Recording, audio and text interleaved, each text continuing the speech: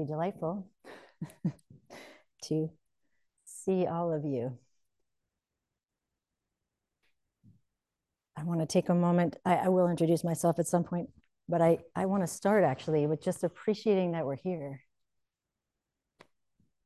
All of us, including me. And like really feeling, first of all, like what brought you here? Some people are like homing pigeons on Saturdays. They just come here. I'm getting there with this place. But really, stepping back from, oh, I had a job to do in the Zendo, or, I should be here. It's good for me. And just like, what are all the pieces, like what are all the threads of karma in your life? And in the people that you come from, in the myriad ways that we come from people, so not just familially, but culturally and in all ways. And just to feel some appreciation of like, wow, lucky. I also want to appreciate what we have to do to get here. And I think I was talking about this during the session of like what it takes, physically to get here. And also like the journey, the metaphoric journey through the obstacles. There's a lot of teaching in dominant culture anyway that says like, this is not worth doing. Please don't pay attention. Please don't be quiet. Please don't be still, and so how awesome. And maybe to give some credit to our true nature. That must be at least one of the ingredients that got us here. That was like, oh, you know what I need to do? I need to go sit there all day and be present with the fullness of my life. And like lift that one up.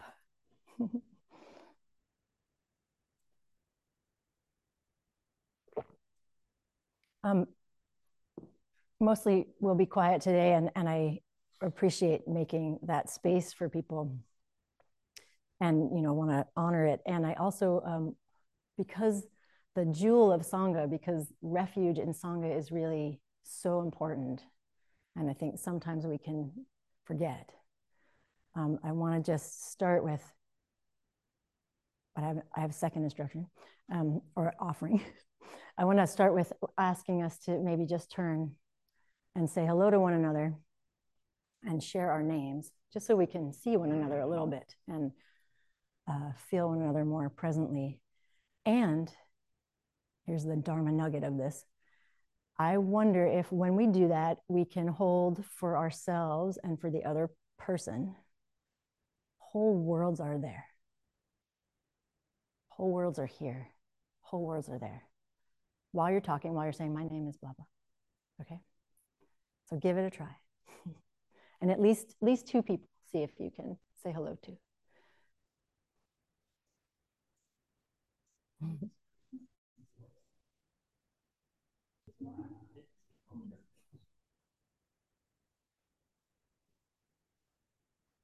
Thank you. How'd it go? We tried that this week. So you might have heard that, there were a lot of words in the Genjo Koan, but we chanted, whole worlds are there. It is so, although things may look round or square, the other features of oceans and mountains are infinite in variety. Whole worlds are there. And then later, it's so not only around you, but also directly beneath your feet or in a drop of water. And I think maybe the most important encouragement, so that's written by Dōjin Zenji, the founder of Soto Zen, this tradition that we practice at Brooklyn Zen Center. Can people hear me okay? Will you let me know, Anna? Will you be like, and then we just chanted his Hotsugonman, so his vow. Just so you know what that was. And you're like, wait, do I vow this? I don't know if I'm going to say that part. That I vow with all beings to wake up and become a Buddha and then let it go. That part really struck me today, that we can attain Buddhahood and let go of the attainment. Okay, my name is Sarah. My Dharma name is Dōjin, which means path of love or path of relationship. And I use she and her pronouns, and I experience the gender binary as oppressive and violent, causing harm. And I also, I think I just keep saying this. I haven't figured out a shorter way to say it. I also love being female and treasure it. Maybe I haven't gotten to many times. I don't know.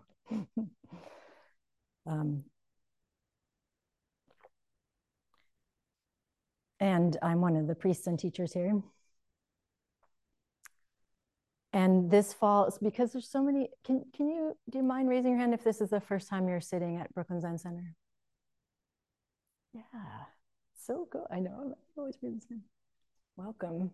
It's really wonderful. I wonder, I've spent this week as I looked at the names list, like, what are the conditions? What is it? How cool. Feel free to tell me if you'd like to, how you got here.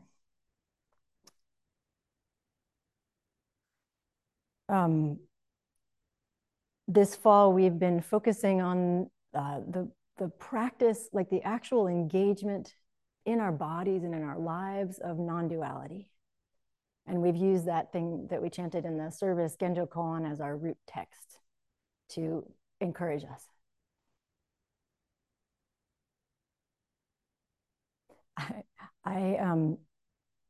In college, I had the gift of learning that I have dyslexia, which is great because I had made it through a lot of stuff already, and I was old enough to not receive that as a harmful label. It was just like, oh, thank you. That explains some stuff. I have auditory processing dyslexia, which I've also noticed is, I think I also have some gifts in the auditory processing, weirdly, like both of those things. I think this happens for many of us, the thing that like, well, that's weird, but actually it's like a gift and also maybe a challenge. Music and sound and words like chants, like eventually when I lived at Tassajara, I could memorize all the chants, not through any effort, but just because of like the way sound lodges in my head. Music lodges in my head. I have friends who have learned this, and so they'll like walk by me and like sing a little bit of Madonna, and they'll be like, enjoy, because that's going to be with you all day. And I woke up this morning with Kendrick Lamar's Humble in my head. And it's just here. Bitch, be humble. Sit down.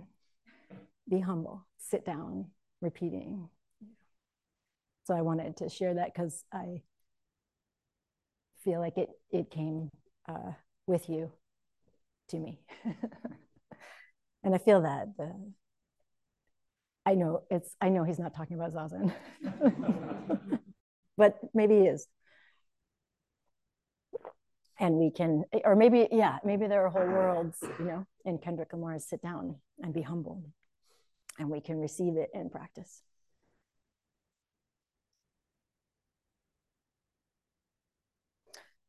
So this idea of non-duality is kind of, I have experienced over my life of practice, which goes back to my early 20s, and I'm now in my early 50s.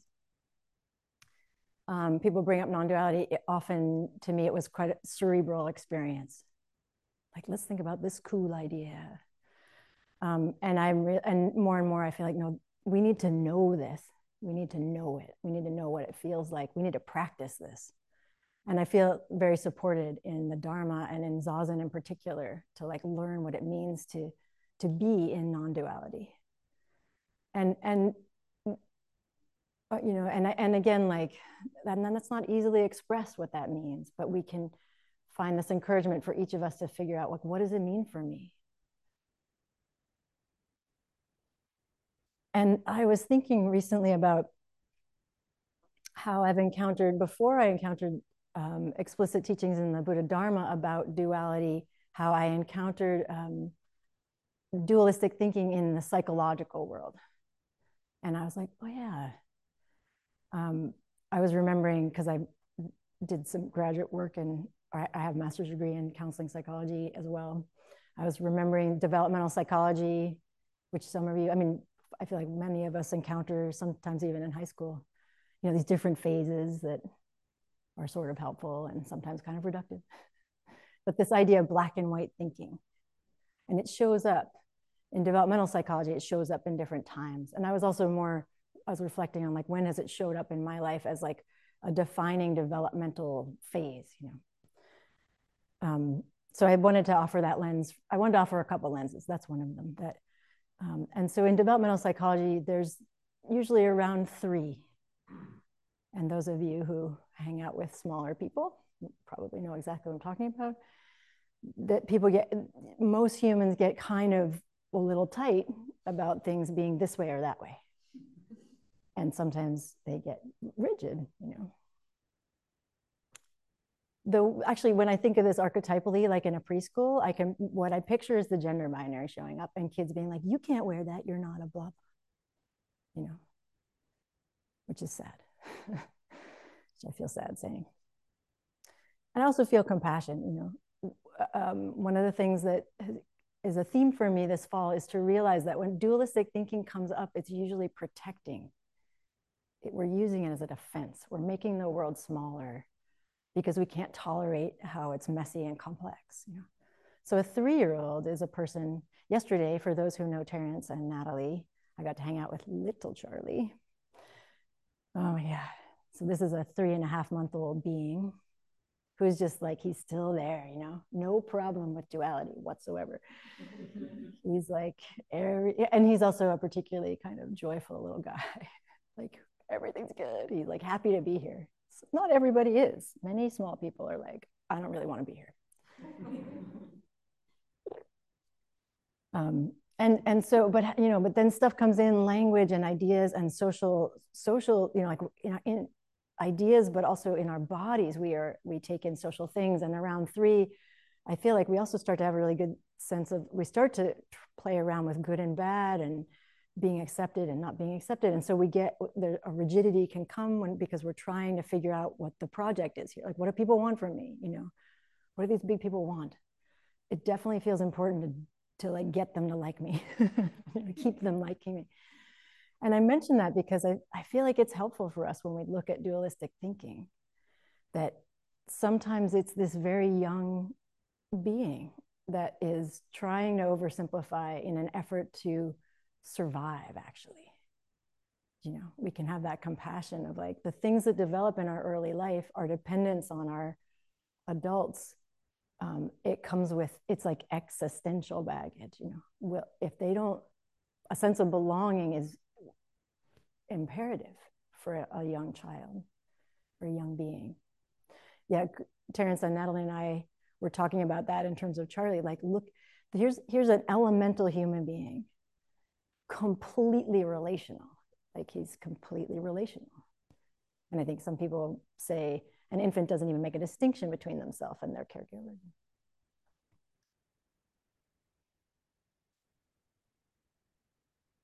And then I can reflect in my own life of, and that feeling, of dualistic thinking, like, no, that's wrong. You're wrong. That's not right. And then I was remembering like another time for me, and I think it is in terms of developmental psychology, it comes around again, is in the early 20s. It's like a new version. And similarly to when we're 3, a kind of imperative comes around of like identity formation, making a self. Who am I in relation to this world? The world's pretty complicated and confusing. This is right and that is wrong. So then archetypally in my mind, that's like a 20-year-old who's looking at a 50-year-old like, you're such a hypocrite. Or young people looking at their parents like, you're such sellouts. And it's like, and in both cases, it's developmentally useful. Like, it's not, we don't, and even in our moment, and we are always, in any given moment, we are 3.5 months, we are 3 years old, we are 20, we are whole worlds, whole worlds of developmental possibility happen in a moment for us. And we can have compassion then, I think. So if dualistic thinking is arising in me, it's not actually something to trash and get rid of or feel ashamed of.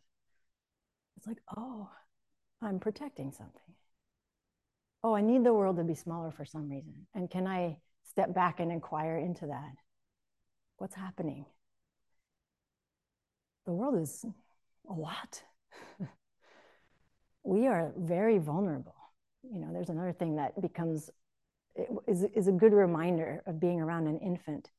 We are very vulnerable. We are very sensitive. Sometimes people say, oh, you know, it's a very sensitive child. I'm like, we all are. Some of us might learn to pretend we're not or hide it. You know?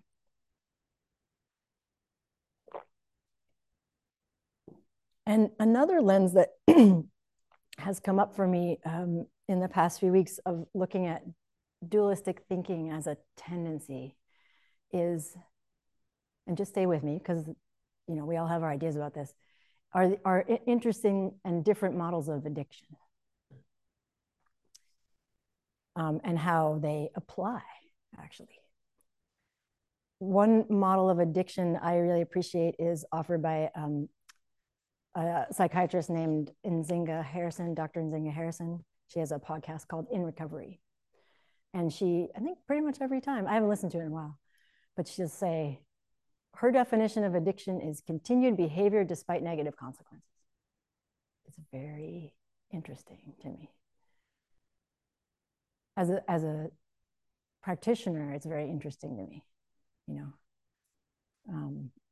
It's not simply about substance abuse. What are the things that we continue to do that cause harm? And then actually, it can just be interesting to use models of addiction to look at why, look at how. And then another model I was being reminded of, I've heard of this before, but it was a friend sent it to me. I was like, you might like this. The podcast is 10% Happier, and he was interviewing this woman. Her name is Carrie Wilkins, and she's the founder of a place well, I know that there are centers in Manhattan called Center for Motivation and Change. And their model of addiction is, or they have a really different model of addiction than a typical 12-step abstinence only kind of thing. And one of the things they do is they ask people who are seeking help, and she mainly works with people around substance abuse disorder. You know, it's probably pretty obvious how this is not working for you. But they ask people, how is your use working for you? How is this substance use working for you? How is this drug use working for you? Because because there's this appreciation that like there's a need and this is working. And I say this as somebody who, people very close and dear to me struggle with substance abuse disorder. So I'm not, these ideas are not in the abstract for me. There's a number of young people in my life who struggle with substance abuse disorder. Our dear friend that many of you know that died a few weeks ago, he died of an accidental overdose a few days before his 21st birthday. There are a lot of young people in my life who they don't really want to be here. It's very hard to be here. And they want to feel better now, and they want to also, or they want to feel numb. Either one's fine, you know. And so I've been feeling in my own body in relationship to these people that I know and love, the karma of, well, particularly substance abuse, where it's like, I want it now. I want to feel better now. And the appreciation of like, drugs do that. They change the situation pretty quickly, you know. And having compassion for that. Like, I actually don't want to put in the time. I don't want to do the work. I think with Constanza this morning, I was mentioning, like, I often think of Soto Zen as like slow cooker enlightenment. Like if Soto Zen appeals to you, you might be somebody who's like a marathoner and not a sprinter. You know, a lifetime's of project, but again, like in dominant culture, it's like now, there are people in my life for whom social media is this now. I want to feel different now. And how compelling that is, how difficult the karma of craving is when that is a cycle we're in, and really appreciating that. And maybe I will also ask that we consider and not moralizing about it because it's not a moral failing when we get caught in those cycles. It's very human and often neurological.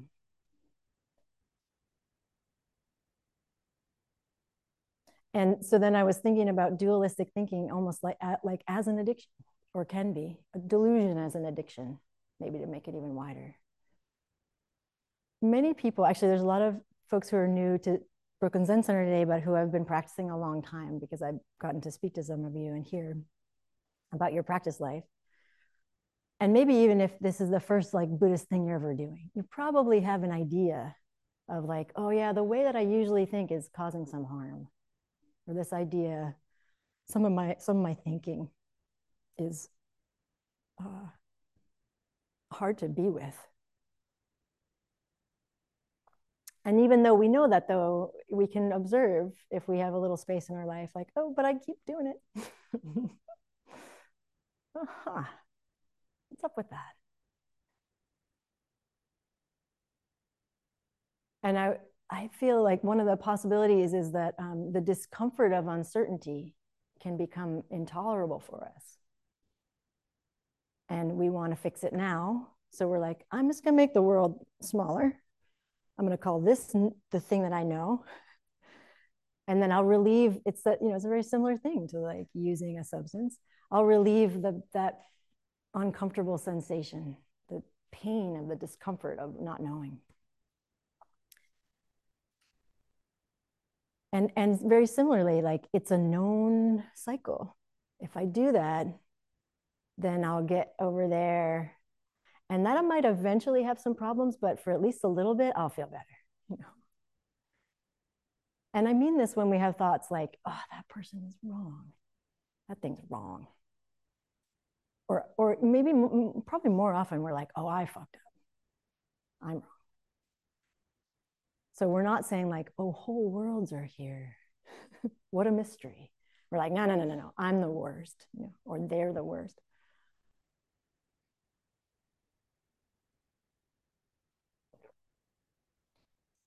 So this practice encouragement of non-duality is to it is not to, again, so we're not chucking out, not getting rid of stuff, because that, if we have to get rid of something, we've made a duality. If a dualistic mind is in the way, if we're like, that's not enlightenment, duality. We made the world into two things. So people are like, well, what am I supposed to do?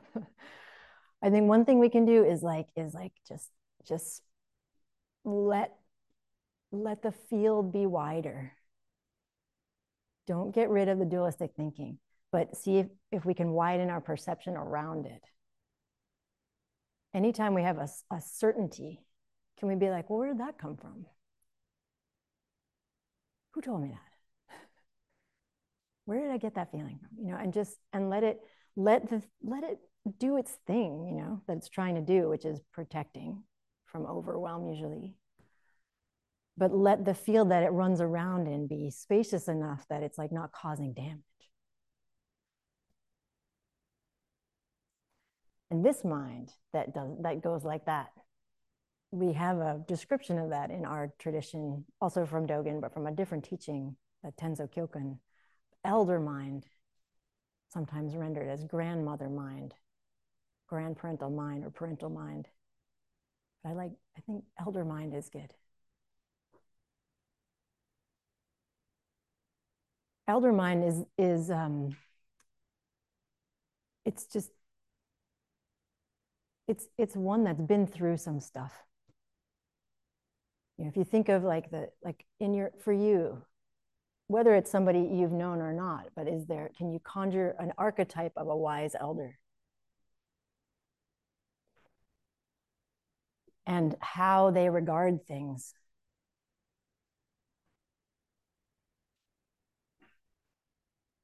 Maybe grandmother mind's okay because we can all embody it. It's not gendered. It's just archetypally feminine. Charlie, my partner, who's not here today, but he's at the monastery actually teaching this weekend. Last week he gave a talk about the Dharma and sexuality, and gender, and so we've been talking about that a lot. And there was some point where I feel like he turned to me and was like, I think that the patriarchy is like totally not into impermanence and death. I was like, I think so too. So archetypally, it is a grandmother mind that goes, yeah, we're impermanent. Mm-hmm. Yeah, I've seen that. Yeah, that's me too. And it's that same mind that like when it sees a young person freaking out is like, it's all right. It's all right. It's okay.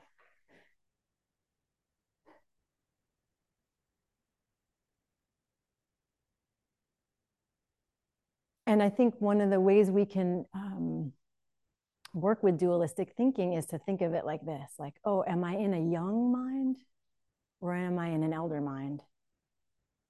And what we can cultivate or nurture in ourselves is the elder mind. The image we're working with in the Genjo Koan this week, because we were like taking it in sections for the 12 weeks of the practice intensive, was this one about the circle of water.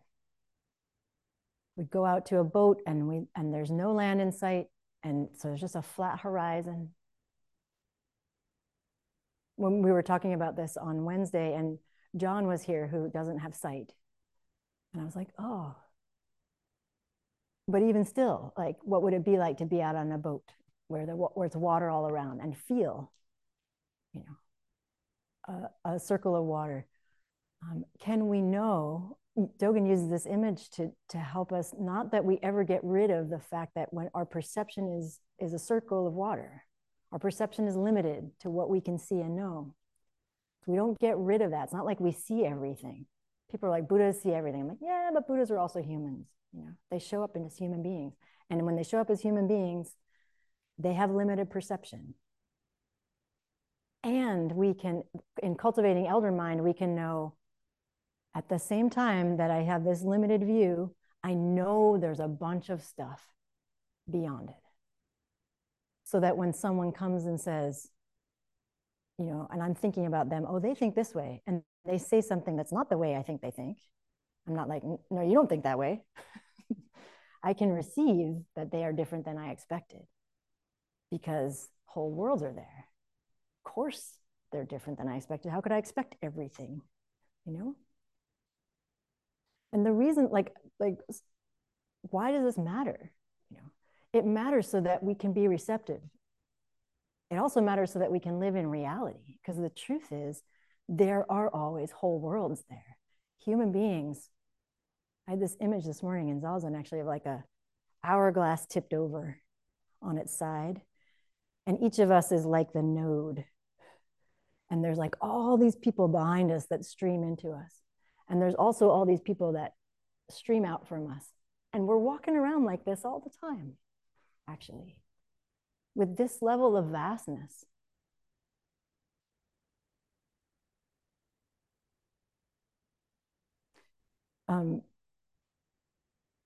Earlier this week on Thursday night, our younger child goes to the Brooklyn Waldorf School, and there is organizing there around uprooting racism using the People's Institute for Survival and Beyond principles, which I know has woven into Brooklyn Zen Center sometimes. And if you don't know that work, it's pretty awesome. PSAB, People's Institute for Survival and Beyond. And a friend of mine there, Grace Nam, who has, I think in the past been part of a BIPOC Sangha at Brooklyn Zen Center, but is no longer. when we were sharing pronouns, shared, and I asked her if I could bring this here. She said yes. Shared she and working also with we, she and we. And I was like, oh yeah.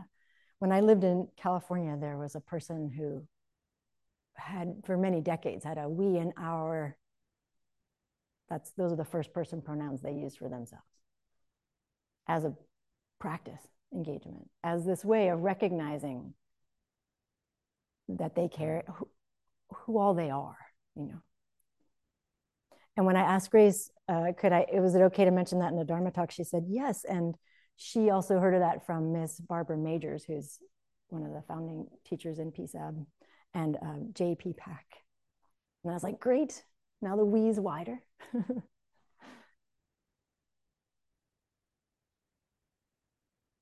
And we can try that on, you know. On the Dharma, in the Dharma share on Wednesday evening, we tried out moving. There's a teaching from, I've heard that it comes from Joanna Macy, a practice called milling, where you move around and then you pair up with people. And then as you are there across from one another, there's something that you hold in mind as you look at each other. I've done this in different settings. Like one thing is we can be across from one another, look at one another and be like, this person's gonna die. This person is impermanent and I'm impermanent. This person is impermanent, I'm impermanent. So that we are in reality. And so what we tried on Wednesday was being across from one another and trying on whole worlds are there, as you did this morning.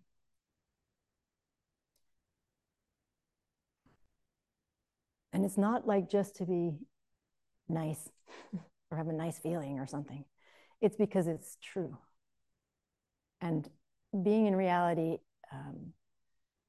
aligns us more often with being free.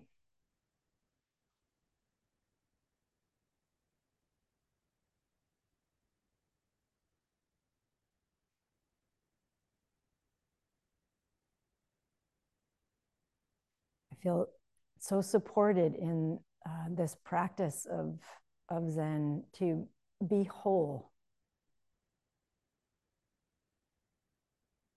So like that, like, yes, there's an idea of she and him, or she and he, like that there's a gender binary. I actually was thinking through like, wait, what is the social convention? Like in dominant culture, the social convention is, as far as I can tell, you can let me know if you see another one. As far as I can tell, what I've been raised to do is look at someone, decide what you think that their gender is, and then project it on them without inquiring how that is for them. Like, that doesn't sound very upright, you know? To me, that doesn't sound very aligned with wholeness. And it's interesting to me in the past few years, the variety of people that are like, do we really have to keep doing the pronouns? They're like, yeah, we have to keep doing the pronouns forever. Totally. Oh, I would say we have to keep doing the pronouns. We have to keep offering pronouns. We have to, because what if mine changed tomorrow? You wouldn't know unless I told you, or unless you asked, unless there was an opening for that. And like, I just am not that invested in holding up this idea of like, I should be able to look and know and project that on you. And that my way is right, you know, which is how I experienced the conditioning I received around how we assign pronouns to people.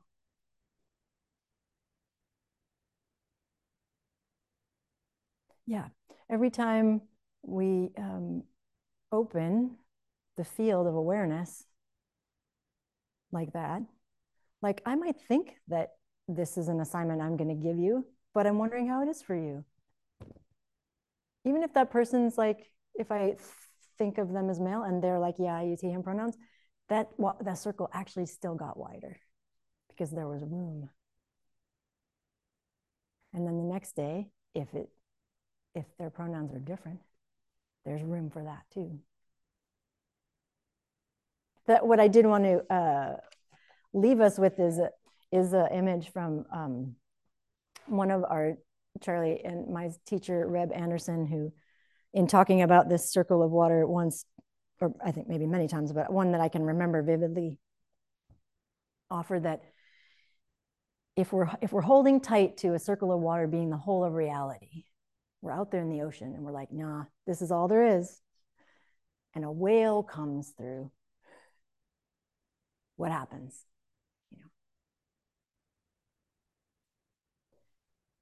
There's a lot of cultural conditioning I receive that basically says, like, don't look at it. Like, go to the other side of the boat and be like, you can't be here. You're too big for this circle. Don't look at the whale. Pretend you don't see it. And I can name some of the whales were death, history, like an accurate history of the land I was on, sexuality. But if we're seeing the circle of water and we're including, yeah, but this is a limited view, and there's always more out there than I could ever know. Then a whale comes through and we're like, thank you. I knew it. I knew there were whales. And we can receive it as a gift and not a threat to our reality. I think it was also Constanza, sorry to keep putting you on the spot, who mentioned positive disintegration, which now I'm remembering someone I have looked at before. So I just want to maybe just say those words, positive disintegration, the positive dissolution of the impact of conditioning that makes us smaller than what we are. So that we can really care for ourselves primarily as the ground all the time, and then move into the world and care for the world in reality. Every person we meet is a precious, fleeting moment, including ourselves.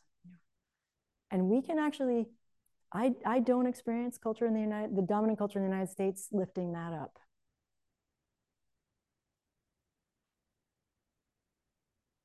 I experience it actually like the opposite, that it's like, don't look at the whale of that person's amazingness. And that person and that person. Don't look at the whale of my own, the profundity of like, what are we even doing here? How did this happen? So we had this beautiful practice where we sit really still and we look like nothing's happening. And we know like whole worlds are happening. And then we sit with them. And we just okay, be still, be receptive, and train in being okay with the whales that come as you sit today and always. Thank you so much for being here. May our intention equally penetrate every... Thank you for listening to this podcast offered by the Brooklyn Zen Center. Our programs are given free of charge and made possible by the donations we receive. For more information on supporting Brooklyn Zen Center, please visit the giving section of brooklynzen.org.